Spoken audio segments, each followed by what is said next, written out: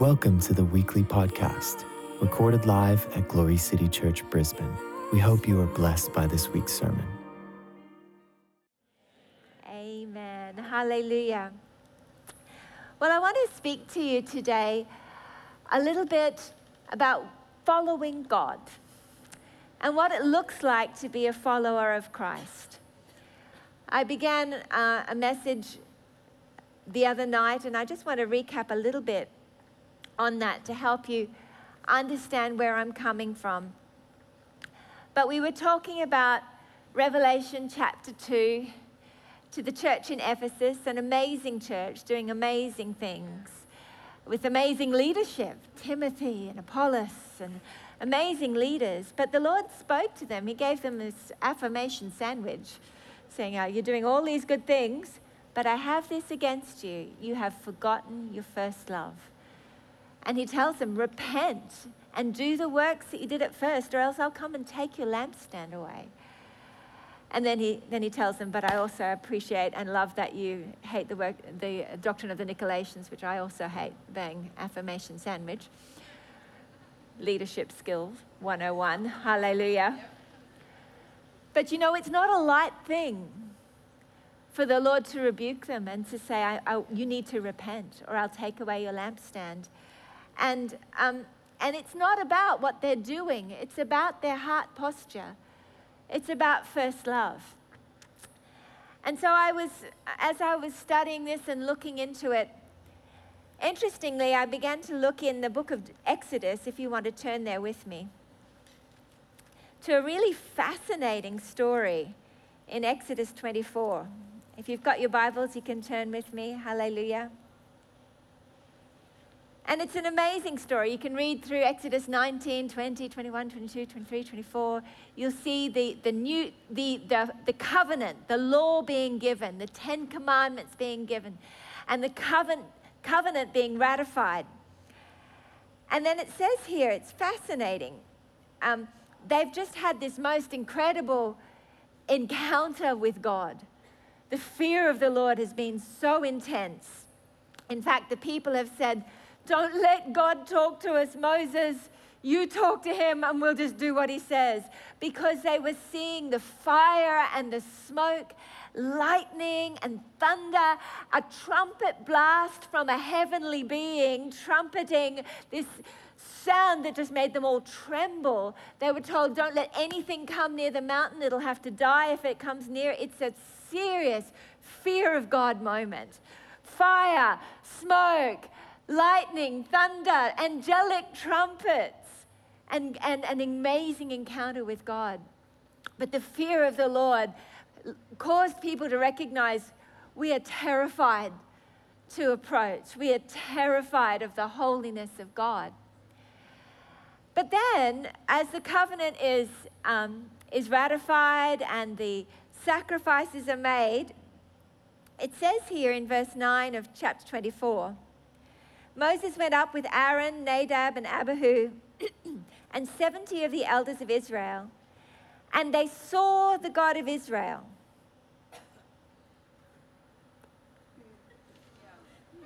And they saw the God of Israel. And under his feet, so they saw his feet as well, under his feet there appeared to be a pavement of sapphire as clear as the sky itself. They were seeing the sea of glass. Can you imagine? And it wasn't an inner vision they were having. 70 of them at the same time were invited up to have dinner with God.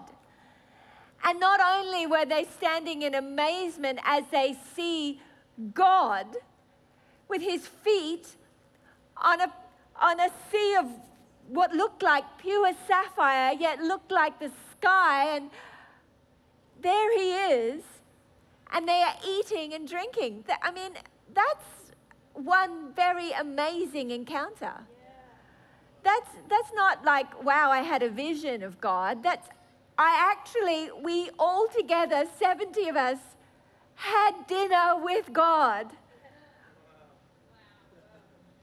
That's amazing. And you think this is the most amazing week ever. Lightning, thunder, trumpets, dinner with God. You would think these people would be forever changed. That they would never again fall away from him. That they would worship him with their whole hearts till the day that they died. Wouldn't you? I mean, as far as encounters go, it's up there. Whoa. But within 40 days, these very same elders had been part of going ahead and creating a golden calf. Because Moses had spent 40 days up on the mountain receiving the law, receiving the 10 Commandments. And within 40 days, they've created another God to worship after they have seen him with their own eyes. And I look at that and it's just incredulous. You think, how could this be? Surely an encounter like that would sustain you to follow God. Now, I think encounters with God are so important. Myself, I've had so many life-changing encounters that have imprinted me, delivered me, set me free, completely changed my understanding of things. God wants us to have encounters with him on a regular basis.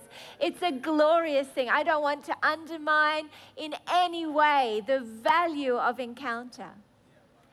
But encounter alone, prophetic encounters, amazing encounters, seem to not be enough to sustain a lifestyle of following God. I mean, these people also saw miracles, major miracles. The Red Sea parting. Again, not an inner vision, not a bit of a sense of a miracle.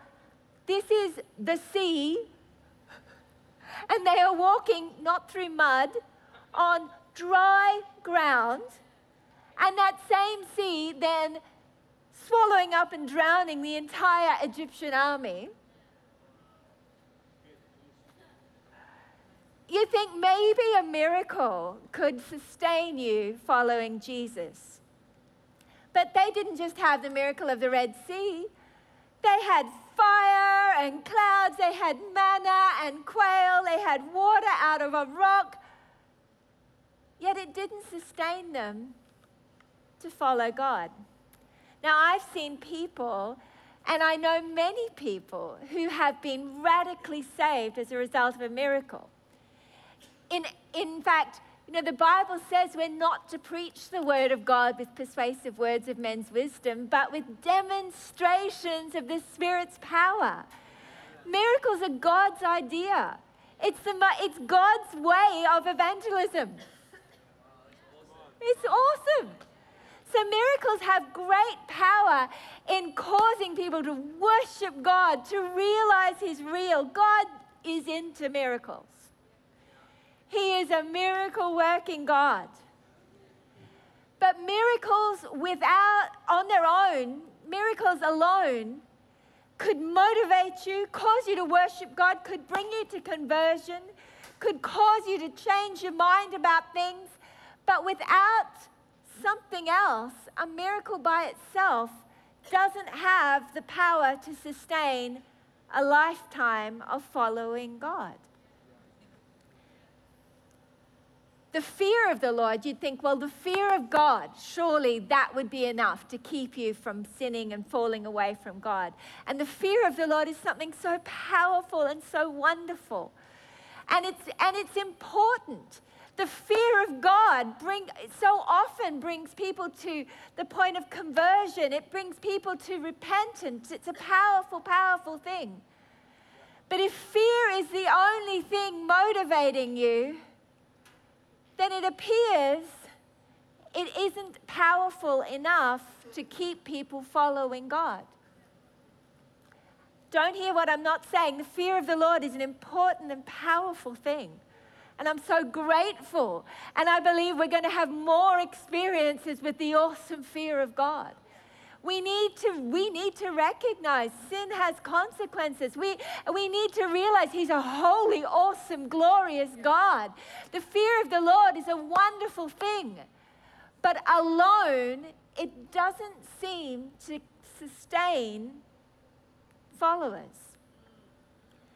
So I began to look and think, what does it look like? What does it take to be able to consistently walk in holiness and follow God? So we've been looking at the story of Peter and Peter's conversion with the miracle catch of fish. And Jesus, after having preached, comes in, having preached from Simon Peter's boat, then tells him to launch out into the deep and cast his nets. And Simon says, well, we've fished all night and there wasn't any fish. We didn't catch anything. But because you say it, I'll do it. They've already washed their nets, yet they go again. And sure enough, there's more fish than they can contain. They have to call the other boat, and both boats are sinking. And Peter cries out, "Get away from me, Lord, I'm a sinful man." Because he has this response, the same response the Israelites had on the mountain of Sinai. He recognizes, oh, you're holy, I'm sinful, and that's not a good mix. That's very dangerous. I'm afraid. And that's a good thing. It's a good thing. It's a healthy thing. But you see, it's very interesting as Jesus then commissioned him and said, don't be afraid. I'm going to make you a fisher of men. Come follow me. Peter followed him. He experienced him. He saw all the miracles. It was a beautiful, amazing experience. Getting to know the living God on earth. Amazing. Yet then Peter, when Jesus was taken captive and led away to be crucified, we know that Peter, even after having said, I'll never deny you, that same night denied the Lord 3 times. And he went away brokenhearted, so disappointed with himself. And we're going to pick up the story, if you would, in the book of John. Hallelujah. We love John, the disciple who Jesus loved. That's how he referred to himself. I love that. I'm the disciple that Jesus loves. Hallelujah. So beautiful. Imagine writing like that. Who are you? Oh, I'm the disciple that Jesus loved. That's so awesome. I love it. The book, John. But we're looking at John 21, verse 15.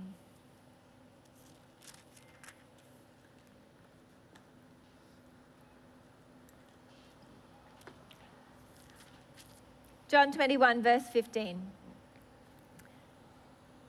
Actually, we'll go back a little bit so that we can pick up the story. And you can see that Peter, he says in verse 3, I'm going fishing. So they said to him, we'll come with you. They went out and got into a boat, and that night they caught nothing. But when day was now breaking, Jesus stood on the beach, yet the disciples didn't know that it was Jesus.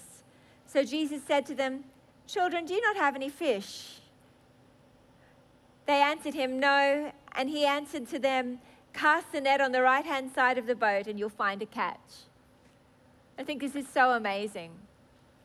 Peter was converted with a miracle catch of fish. And then he was redeemed with a miracle catch of fish. So they cast and they were not able to haul it in because of the great number of fish. Therefore, that disciple whom Jesus loved, who's that? John, referring to himself, said to Peter, it's the Lord. So when Simon Peter heard that it was the Lord, now that confuses me. How could he not have guessed that it was the Lord? This is the second time this has happened. Having heard John, he goes, oh, You know what I think it is? Sometimes when we have become disillusioned, discouraged, full of guilt and shame, we don't even recognize the hand of the Lord. You know, we can get into a place where we have so given up and so given up on our ability to be able to follow him that we get discouraged and we give up and we think all hope's lost, and we lose even the capacity to see what he is doing in the middle of it. But when John spoke to him, he says, "It's the Lord." This also confuses me. He goes and puts on his outer garment and then dives into the water. You think, anyway, wants to be dressed for church. And threw himself into the sea, but the other disciples came in the little boat, for they were not far from land, but about 100 yards away, dragging the net full of fish. So when they got out on the land, they saw a charcoal fire already laid, and fish placed on it, and bread. Jesus said to them, "Bring some of the fish which you've now caught." Simon Peter went up and drew the net to land full of large fish, 153, and although there were so many, the net was not torn. Jesus said to them, "Come and have breakfast." Remember, this is Peter who's denied Christ with swearing, "I don't know him." And Jesus' response to him is like the response of the father to the prodigal son. It's not, "Hey, we need to have a talk. Let's talk about what you've done."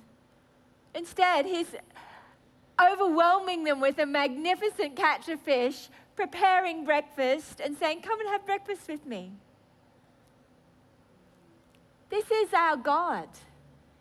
We think, well, surely, God, you should be angry and cranky, yet no, he's there lavishing his love because he knows it's the goodness and kindness of God that brings us to repentance. Hallelujah.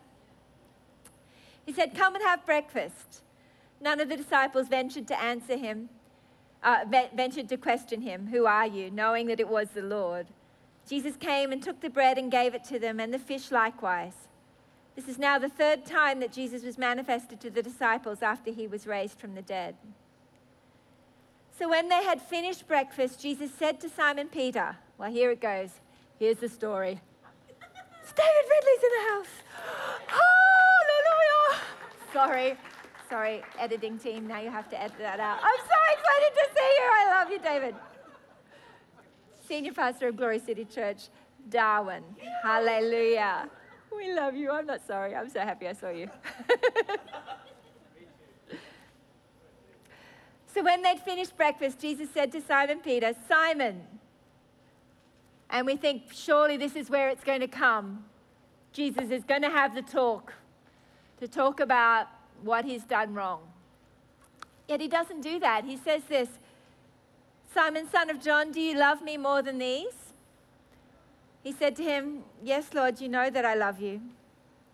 But basically, when you look at the Greek, what he's saying is, I don't love you as much as I thought I did, or as much as I should, or as much as I want to.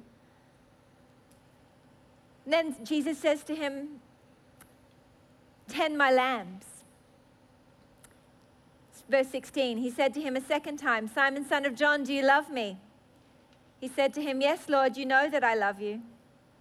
He said to him, "Shepherd my sheep." He said to him the third time, "Simon, son of John, do you love me?"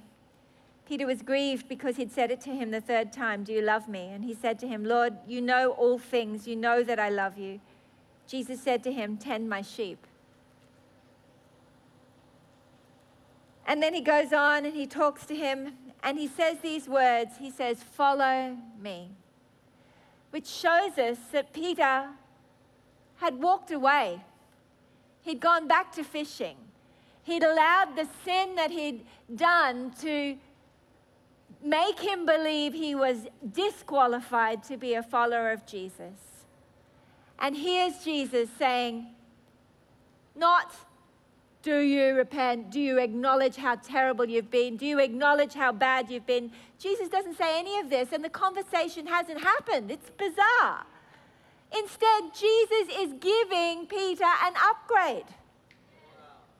Instead of just making him a fisher of men, he's now saying, tend my lambs, feed my sheep, look after my sheep. Like, what?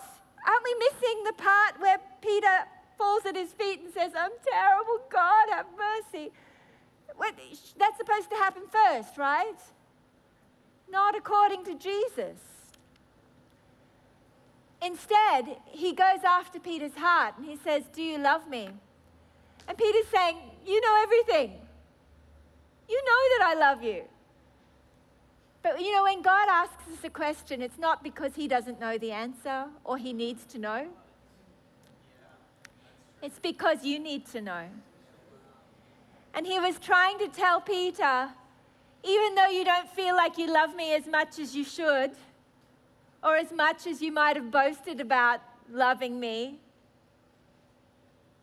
I want you to know that you love me. And you loving me is enough to qualify you to be a follower, to be as I am in this earth. Hallelujah. And then we find Peter continues to follow Jesus right through to his very own cross, where he dies the death of a martyr. So what sustained Peter? I mean, Peter didn't live without ever making another mistake or without ever sinning again, but he never stopped following Jesus from that point on. So what can we learn from that? We can learn from that it's not a miracle alone. It's not fear alone. It's not an encounter alone, though all of those things are powerful. It's the revelation of first love. It's the revelation that deep down you actually love God. And God is wanting to say to those who have fallen away from him, who have stopped following him because they've felt like it's just all too hard and I've messed up and it's just, I can't do it. He comes and he says, do you love me? And when you recognize in your heart, yes, I love you, but I don't love you as much as I should, he's saying, I see a flame. Fan it into flame. Fan it into flame, because that is what will sustain you.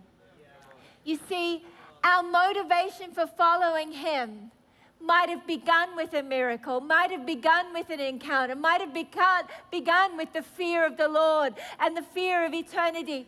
But I tell you, it will only continue if it is motivated by you loving him.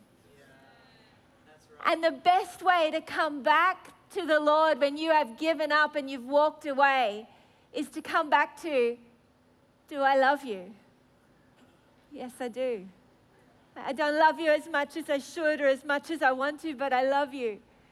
And as I get aware of that, as I start to have a revelation, I love you. I love you. I actually do love you. Then I can allow that revelation to grow. I can come back to the place of living from first love that goes, yes, well, this is why I'm disappointed with what I've done. But I thank you, God, you don't count sin against me. I thank you, Lord, you've forgiven me. As I acknowledge my sin, I thank you, Lord, I receive and I recognize you've already forgiven me. Thank you, Lord, for mercy. Thank you that I'm clean. But thank you, Lord, that I am motivated not by my theology, but I'm motivated by this truth that I love you. Help me to love you better. Help me to love you more. Help me to become more aware of the fact that you are the one that keeps the flame of love alive in my heart. I love because you first loved me. Help me, God. I've lost my way a little bit. I've lost it my way, and I don't even recognize your hand moving in my life anymore. But so this I can come back to. Yes, I love you. I love you. And it's the entryway back into following hard after Jesus. This is why the Lord rebukes the Ephesian church. and says you've forgotten your first love, because he knows good works, good theology, good leadership, all of it being good is not enough to sustain them through the days ahead. What they would need for the days ahead was a revelation. I love you. I love you. I personally love you. And in that's where I'll come back to. That's where I'll start again. That's right. I love you. I love you. And as you begin to sing to him in your personal time, as you begin to minister to the Lord and say, but I love you like I really should, but I love you, and you've put this love in my heart, and I give you that love, God. I love you. You watch how quickly it bursts into a raging fire. He's amazing like that. You don't have to slowly come back. All you have to do is wake up and realize, actually, yep, when it's all stripped away, this is the truth. I've always loved you. I love you. I love you with the love that I had for you as a child. I love you. I love you. I love you. And when you can get real again with God and recognize that's in your heart for him, that's the place where the Lord will take you. He'll cause you to be one that will run with him, and he will help you embrace the reality of his keeping power. I want to share this one verse with you as I close. It's in the book of Romans, the very last chapter. Hallelujah. And I was just meditating on this myself this week and looking it up and enjoying it. Romans 16,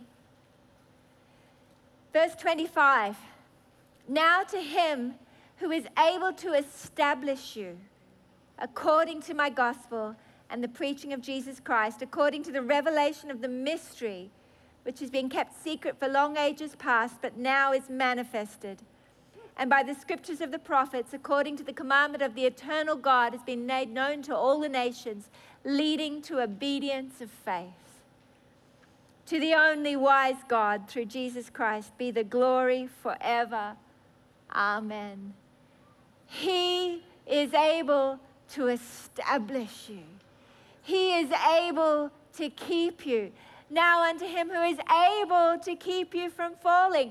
He is able, and he is wanting and willing to establish you continually, to keep you, to help you, to lead you, to guide you, to carry you, to surround you. But all it takes is for you to recognize, I love you.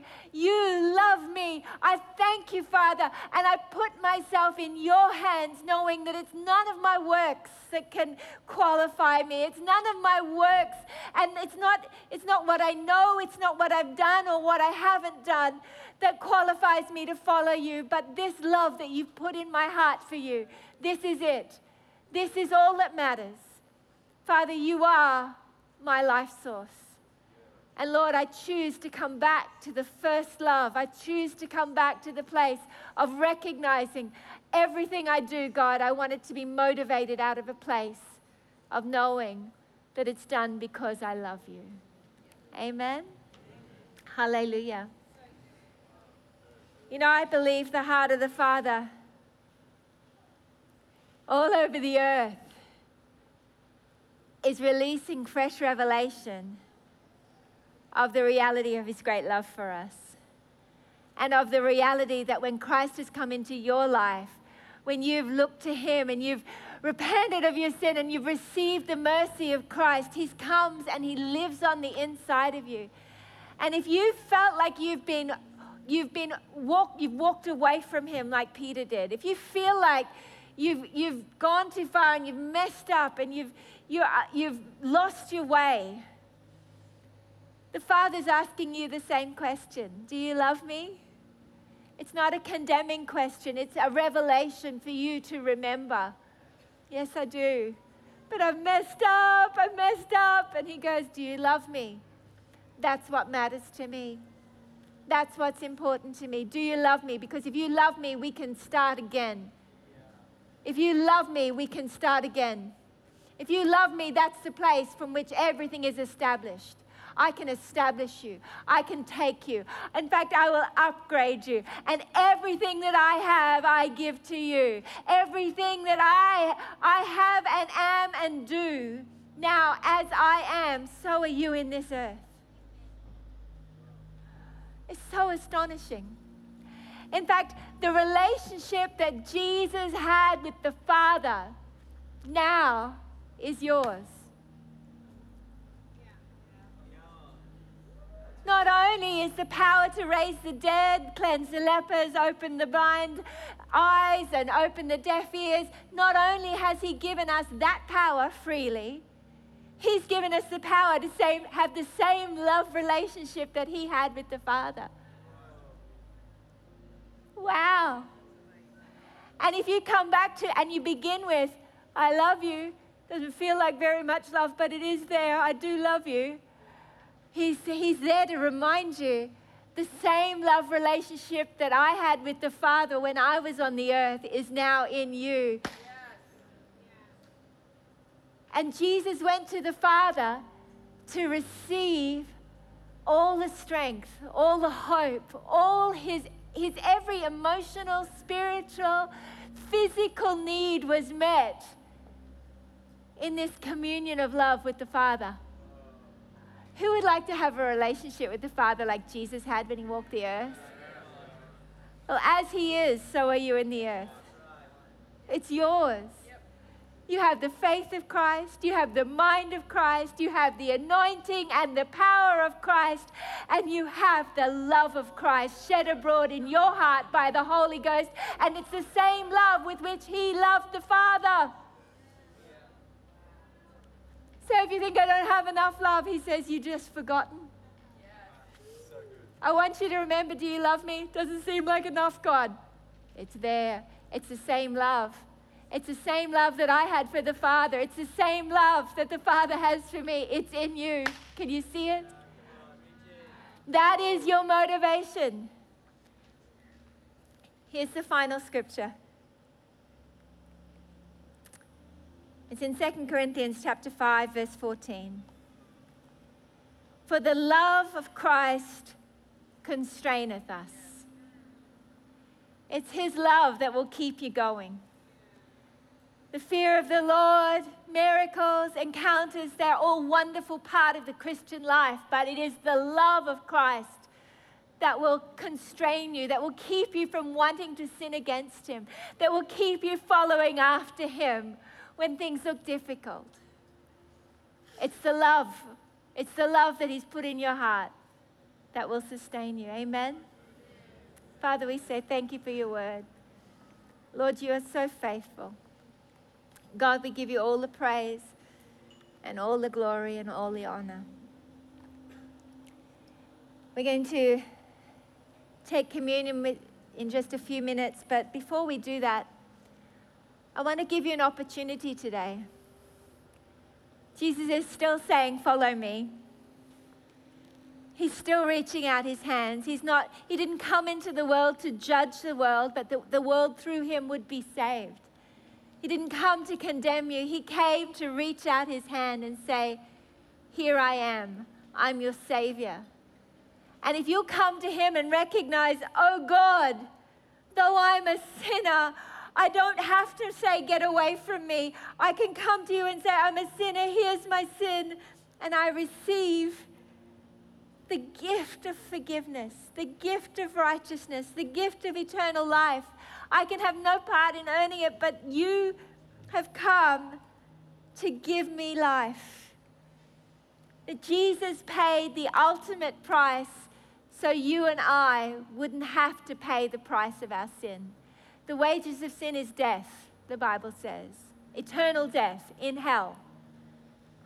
But Jesus came, he died, and he went to hell so that if you would receive him as your rescuer, as your Savior, you won't have to. But it requires a heart response that says, yes, Lord, I want to receive that mercy. I want to receive that grace. I want you to be my Lord and my Savior. Rescue me, save me, Lord. I want you to be my Savior. It takes humility. Because pride would say, no, I'm right, no worries, I'm okay.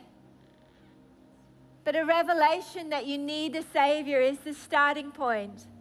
And as you come and say, I need a Savior, and I believe, Jesus, you are the Son of God, that you paid the price for my sin, and as you receive him as your Savior, he'll come in and he will fill your heart with his love for you.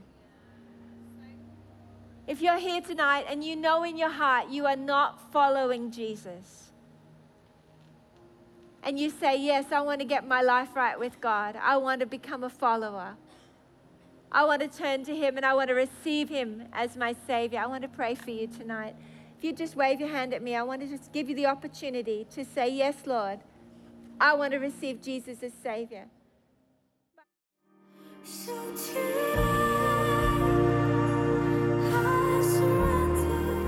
Thank you for joining us. If you would like to partner with us in spreading the gospel to the nations, you can do so via our website, www.glorycitychurch.com.au. We would love to hear from you. If you have a prayer need, please send us an email at info@glorycitychurch.com.au. We would also love to hear your testimonies. You can email these praise reports to info@glorycitychurch.com.au. God bless.